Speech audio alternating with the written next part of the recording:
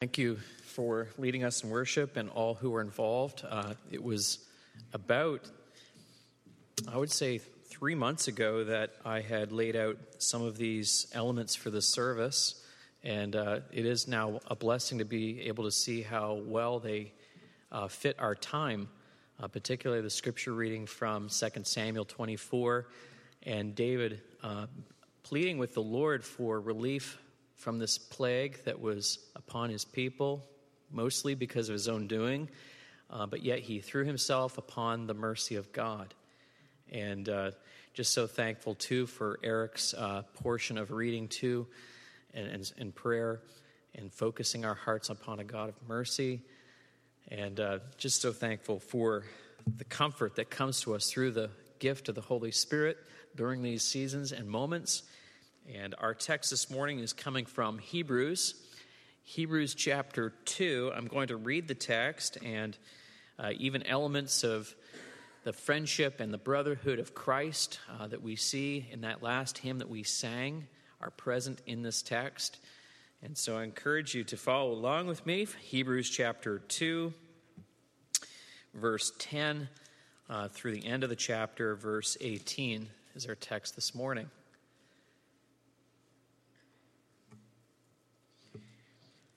Hebrews chapter 2, verse 10 reads, "For it was fitting that he, for whom and by whom all things exist, in bringing many sons to glory, should make the founder of their salvation perfect through suffering. For he who sanctifies and those who are sanctified all have one source. That is why he is not ashamed to call them brothers, saying, I will tell of your name to my brothers. In the midst of the congregation, I will sing your praise. And again, I will put my trust in him. And again, behold, I am the children God has given me. Since therefore the children share in flesh and blood, he himself likewise partook of the same things, that through death he might destroy the one who has the power of death, that is, the devil, and deliver all those who, through fear of death, were subject to lifelong slavery. For surely it is not angels that he helps, but he helps the offspring of Abraham. Therefore he is made like his brothers in every respect, so that he might become a merciful and a faithful high priest in the service of God, to make propitiation for the sins of the people. For because he himself has suffered when tempted, he is able to help those who are being tempted." Our gracious Heavenly Father, we thank you that we can call upon you, we can lean upon you, just as your servant John leaned upon you at the Last Supper. We can draw close to you and know that you hear us when we are overburdened, when we are tempted to despair, when we are tempted to walk away in the midst of trial, in the midst of persecution. Help us, Lord, in this text to be able to find comfort. Help us to find courage, that we might have a deeper faith because of any suffering that you might lead us through. Help us to have the confidence that as a good shepherd, you are always with us. And you will lead us through those valleys, but you will bring us up again into pleasant grazing pastures. Help us to know, Lord, that no matter what may come, no matter what may befall us, that we have so much in our relationship with you. So help us, Father, as we look at this text. Clear away the burdens, the thoughts, the backstory that's going on around us. And may we focus on you now in these few moments. In your name we pray. Amen. So in this text, we have elements of persecution on display, suffering. We have a sufficient Savior. And it reminds us that the reality of our North American Christianity has been an anomaly. It has been a very unique thing that for the past 200 years at least, Christians in North America have been free from persecution. The Bible is actually very clear that all who desire to live a godly life in Christ Jesus will suffer persecution. The apostles themselves in the early church felt the flames of persecution, and their own countrymen turned against them. And for nearly 300 years, Christians have been underneath of persecution. In fact, 11 of the first 12 apostles died as martyrs. Christians, though, even though America has been an anomaly, a different thing, Christians throughout all of the world have experienced persecution. And so I think it's helpful for us to realize that while physical persecution could be absent from our existence, there still are resistance factors that we still have as Christians, even in North America. We truly should probably reserve the word persecution for those who are really underneath of the weight of suffering and hardship. But there is a sense in which there can be a pressure, a trial placed upon us in our own context. There can be a fear, for example, a fear of not speaking boldly about your faith in a public context, and that in itself is a form of persecution, a suffering where we feel that pressure of trial upon us, and how we respond in those moments is, in fact, an aspect of faith itself.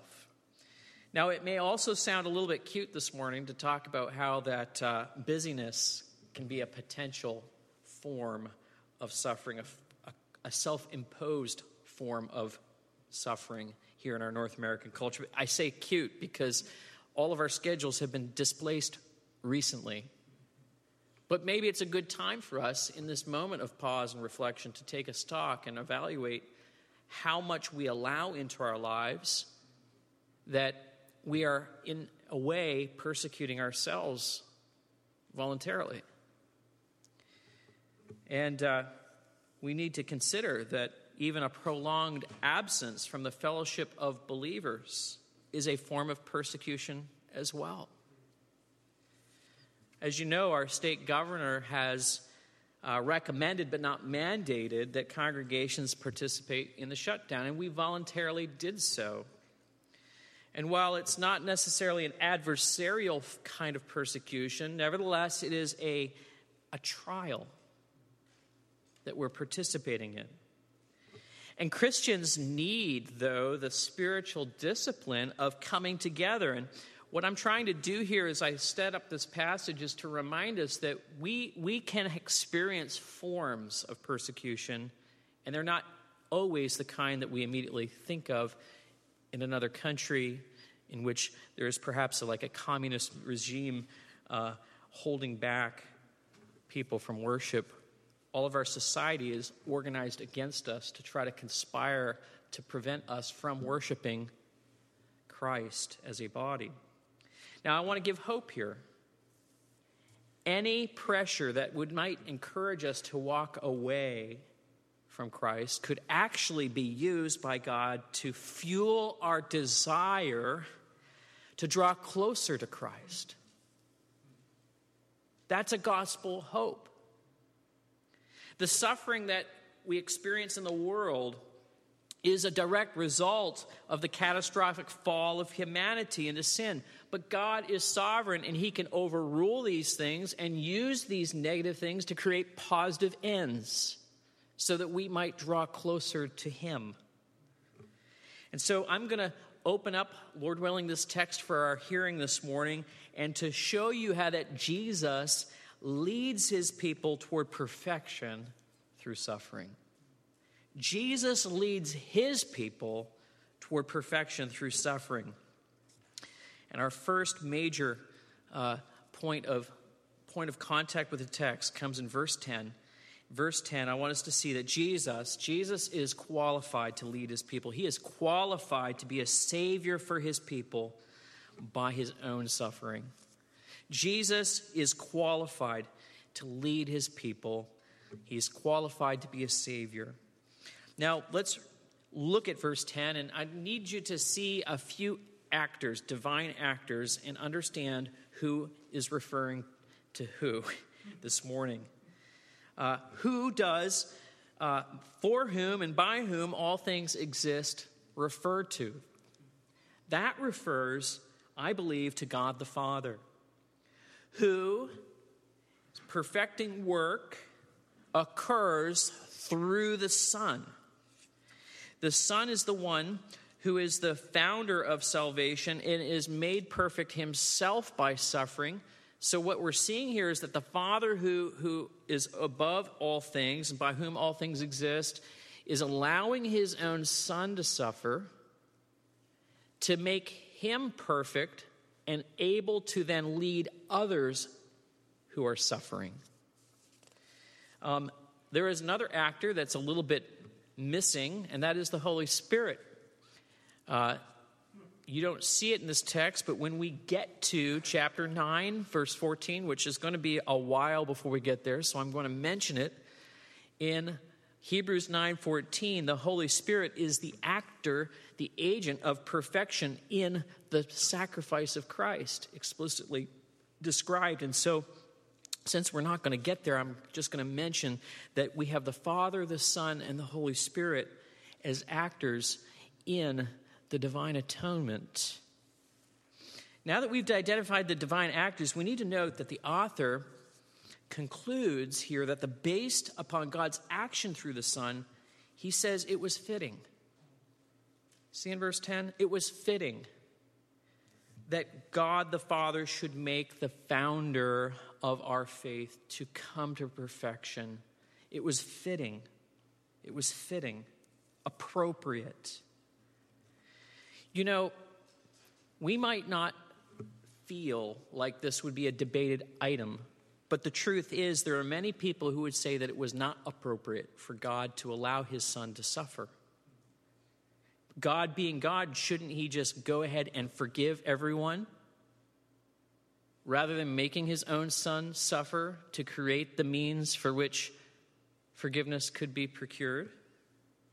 And there are a lot of people who would suggest that they would prefer another type of representation of God. In fact, some people will say, I like to think of God as this. And that really doesn't do any good. Because really what we're hearing is what they think about God rather than what God has said about himself. It is fitting for the Son of God to suffer in human flesh. God has ordained it to be so. Now, in this text, in the text previously, in verse 9, we need to back up for a moment and read, because sometimes people will say, well, why don't we just stop with verse 9 and not go on to verse 10? Because in verse 9, we read this, "But we see him who for a little while was made lower than the angels, namely Jesus, crowned with glory and honor because of the suffering of death, so that by the grace of God he might taste death for everyone." There are some people who would prefer that God in his forgiving nature would not even cause his Son to die, but that he would just go ahead and forgive everyone. And they would not necessarily want to move on to verse 9.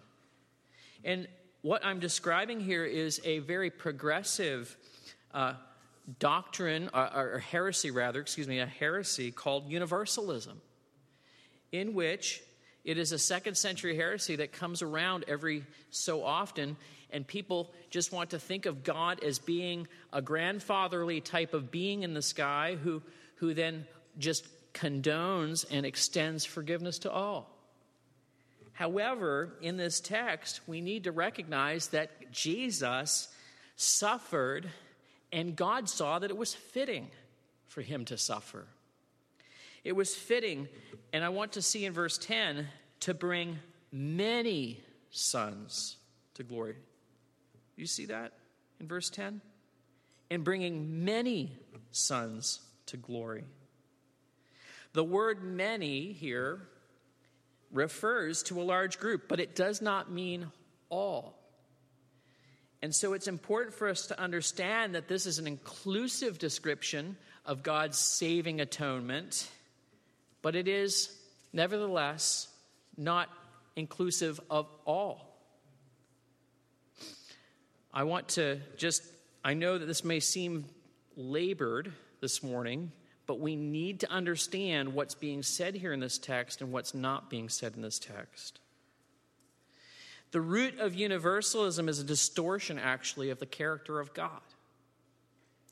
People don't want to allow God to display his perfect justice and his perfect mercy at the same time. Universalism says God cannot be just because he doesn't allow his mercy to extend.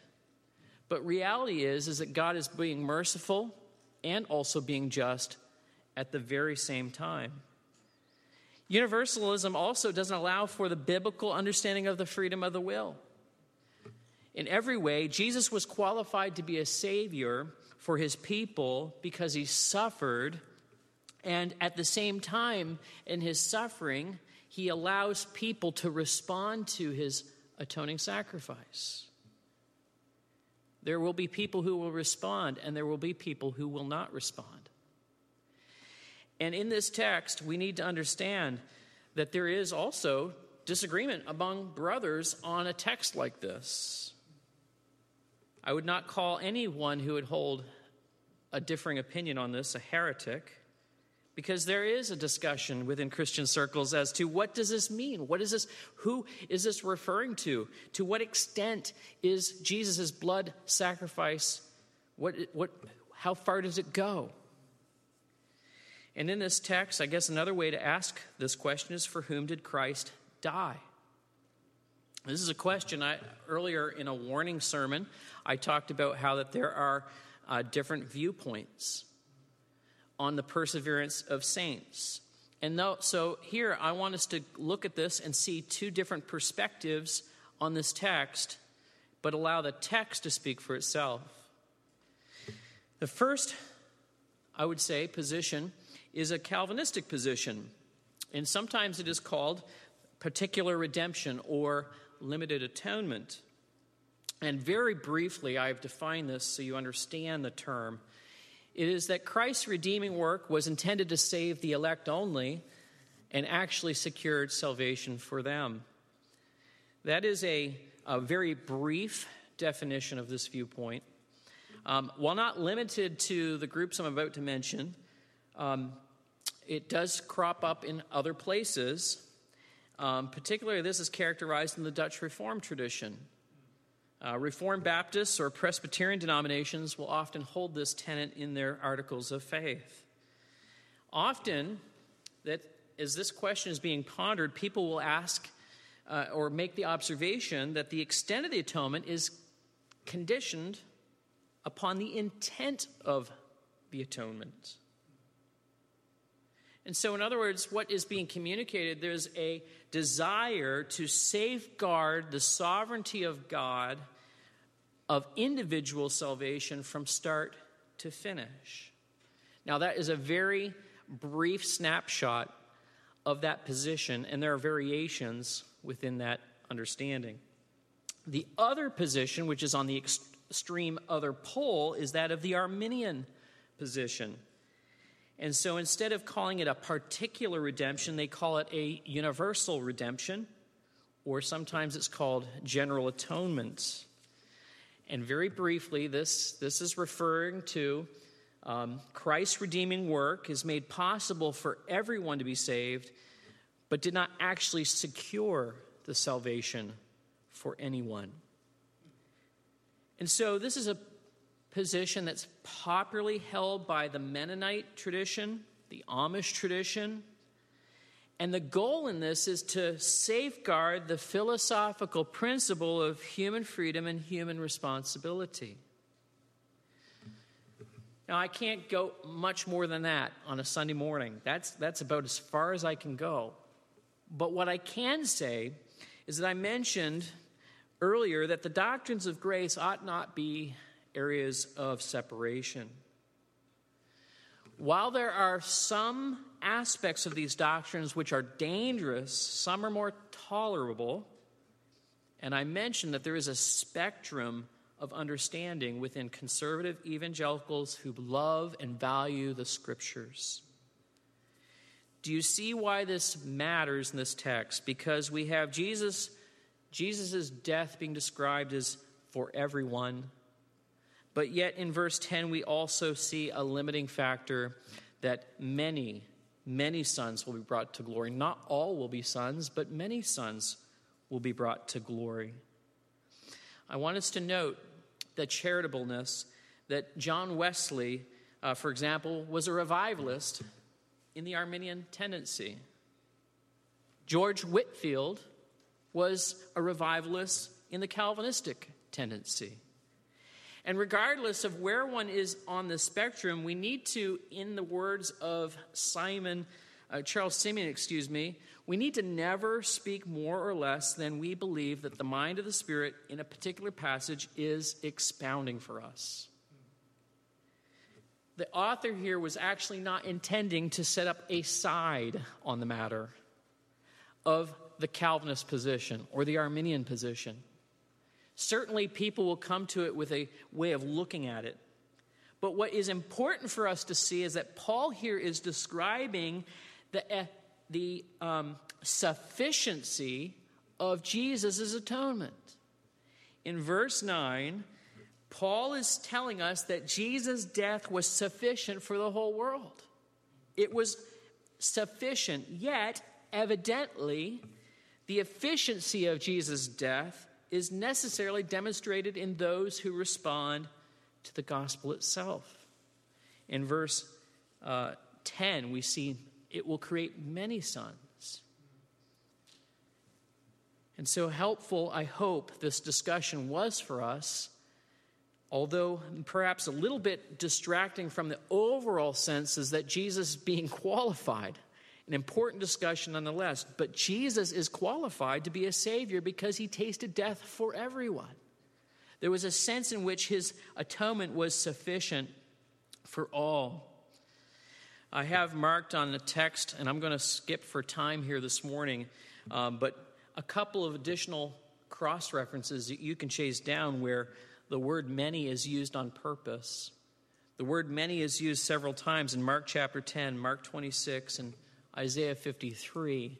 In each of these times, there is a very clear reference to the many being accounted as righteous, and he bore the sins of many. And so in this context, Paul is recognizing that Jesus is, yes, a sufficient Savior for the world. He is qualified to be a Savior for his people. And yet, it's important to recognize that it will be efficient for those who respond and believe the gospel. We're going to get to, in chapter 3, specific verse references that talk about the need to hold on to our confession of faith from the beginning. And so that implies that his sufficiency is efficient for those who believe and respond to the gospel. So to answer all of the objectors, yes, Jesus is qualified. He can lead his people. He's qualified to be a Savior, and Jesus doesn't abandon his people. He's not going to abandon us either, and this is the applicational point of his qualification, that he should bring many sons to glory, to be the founder of their salvation and make them perfect through suffering. Jesus is qualified, and it draws the importance to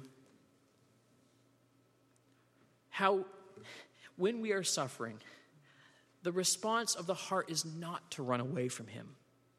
We ought to be running to him rather than away from him.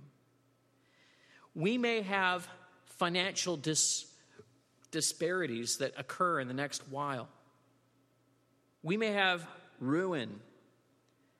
Disease may stand at our doorstep.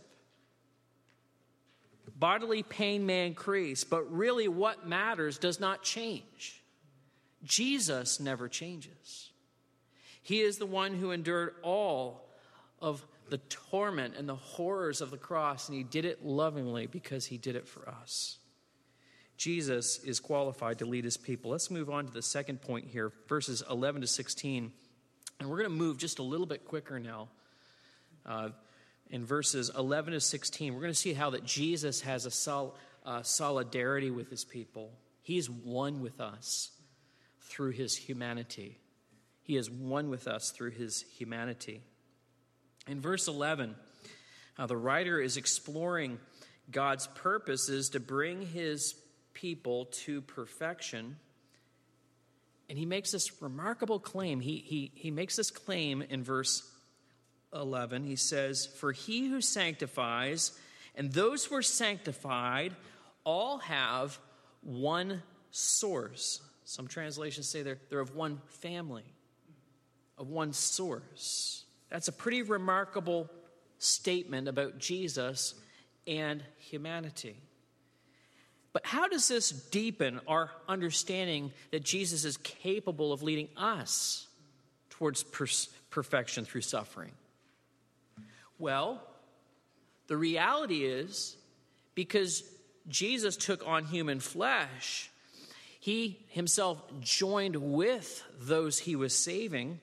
In other words, he demonstrated a commitment, a solidarity to be with us. Now, I have worked manufacturing, and I know what it's like to work on an assembly line. I also know that no matter how good your workplace, there is always this tendency to create a distance between management and those on the line. That tendency is due to the corruption of sin within all of us. We get, distrustful of decisions that are made on our behalf. And this tendency often fuels division rather than a unity. How do these kinds of things get overcome? Well, I was always encouraged at times to see management interacting with the labor. Management and even the president of the organization would come and mingle with the workers on the line. That helped build solidarity between management and the worker. In England, it has been a tradition in the royalty to each of their offspring to select a branch of service to train and potentially fight with. Some of the offspring have joined some of the Navy or the Army and that sort of thing. And nevertheless, I don't think they ever were necessarily on the front lines. At least they had a sense in which they were participating in the agony of training that the others were experiencing. And what I'm using these as illustrations, that God, the sovereign of all the universe, came, as it will, and he kind of got on the assembly line with us. He went right to the very front of military engagement for us. And he did that in the person of Jesus. And so what we're seeing here is now a very bold claim that Jesus entered into and became solidarity with us. And very quickly, he gives us scriptural support for this. I'm not going to take time to develop every one of these biblical texts that are here. And in the first quotation, I hope if you have a modern translation, sometimes you will see them indented. And there are three in quick succession. The first quote comes from Psalm 22. And this is a very well-known prophetic psalm. And many of the details in that psalm relate to Christ's suffering on the cross. And in that psalm, we read these words, "I will tell your name to my brothers in the midst of the congregation. I will sing your praise." And there's this hopefulness that after he dies, that he will then return and be resurrected and be able to sing with his brothers again. We move to the next quotation. In 2 Samuel 22, verse 2 is where this comes. It's a psalm of David at the end of his life, and it's an expression of his trust in God to deliver him from all the experiences that he has to face. And we know that this is being applied to Jesus as a greater David. Jesus is the greater David who encapsulates trust in his heavenly Father for us as he's going through the agonies of the cross and separation in hell for 3 days. The third reference refers to Isaiah 8, verse 18, in which it's to show that there was a greater prophet than Isaiah present. Isaiah had children who were born by natural means, and their names were symbols of coming judgments that were going to come upon the nation of Israel. And Jesus, on the other hand, is born of a virgin, and his offspring are symbols of God's grace and mercy to create many offspring. And so these words are taken to show that there is a greater that is now among us. Jesus says, "Behold, I and the children that God has given to me." These scriptural supports are given to make that claim of brotherhood and having offspring. And so the writer then moves in verses 14 to 16 to paint a heroic storyline on the basis of this scripture. There's a kind of a neat little transition here. If you are into writing and underlining key words in your Bible, you will see that there is repetition of key words, and there's like a chain that moves from beginning of verse 11 all the way through verse 16. You'll see that he's not ashamed to call them brothers. And then he quotes a scripture reference about brothers. And then he moves to trust, which is unique. But then he talks about children in the next quotation. And then verse 14, then he talks about the children again, sharing in flesh and blood. And then he begins to talk about death. And that death becomes a moving theme. And it's conquest over death that's being described in these verses. And so verse 14, since therefore the children share in flesh and blood, he himself, and this is the heroic story, he himself likewise partook of the same things, that through death he might destroy the one who has the power of death, that is the devil, and deliver all those who through the fear of death were subject to lifelong slavery. For surely it is not angels that he helps, but he helps the offspring of Abraham. What's beautiful about this is that there's a huge similarity in the story of Jesus and the story of David and Goliath. By making so many references to David, the writer here is saying, look, that story about David overcoming Goliath and the enemies of God is but a little picture of the greater David who is going to come and defeat not Goliath, but the devil himself and overcome. And it's a beautiful application. So often we look at the David story and we say, hey, we need to be a David. Well, the reality is we are actually nothing like the David. We are the Israelites who are panicking in their tents, overcome with the fear of death. But Jesus entered into our story to overcome death so that we not have to fear it anymore. We don't have to fear the Philistines. We don't have to fear death itself anymore. Jesus didn't come to help angels, it says. Jesus came to help the sons of Abraham. And we are his spiritual sons if we have put our faith and trust in him. We're part of the family of God. And so as he uses scripture, he uses the heroic storyline to describe what he's doing and why he can claim solidarity.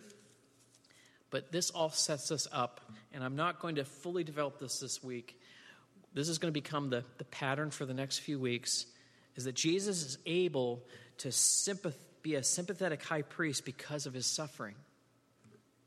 What's beautiful is Jesus is able to lead his people because he himself has suffered. He is able to be a sympathetic high priest. Good leadership does not avoid suffering. When we have someone in the trenches who knows what it means to suffer, we're in a much better place to follow along. We need to believe that the sufferings were God's way of creating a deeper faith. And Jesus leads his people towards perfection through suffering. Suffering has a way of creating a sympathetic capacity within people. That's what's communicated here in verse 17.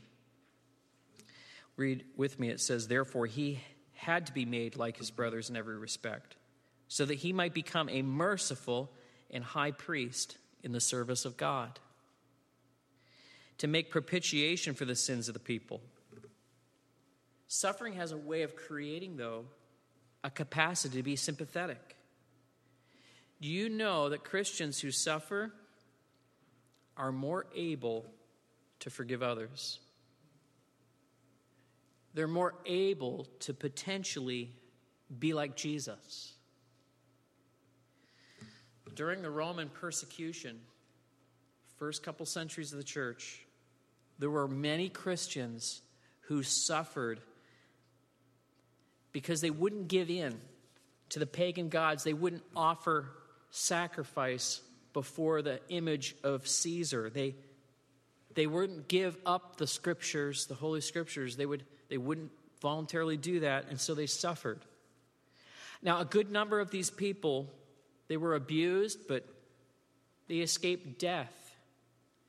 And when the suffering went away, these people who had endured suffering were thought highly of. They were considered to be almost like martyrs, even though they had not died. They were given a nickname. They were called the Church of the Martyrs.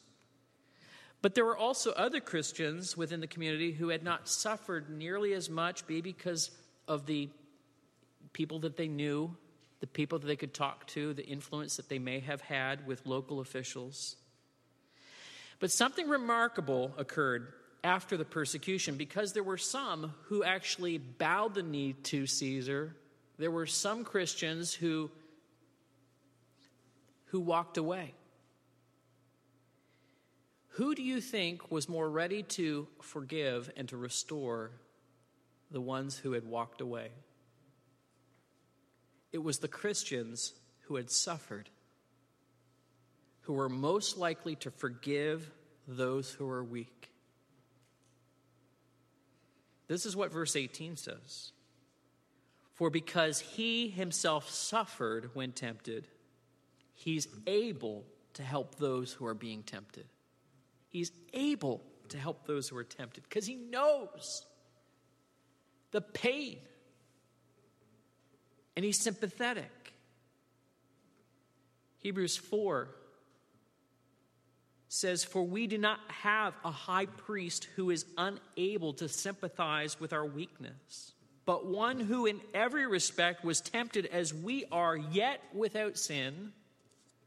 Let us then with confidence draw near to the throne of grace, that we may receive mercy and find grace to help in time of need."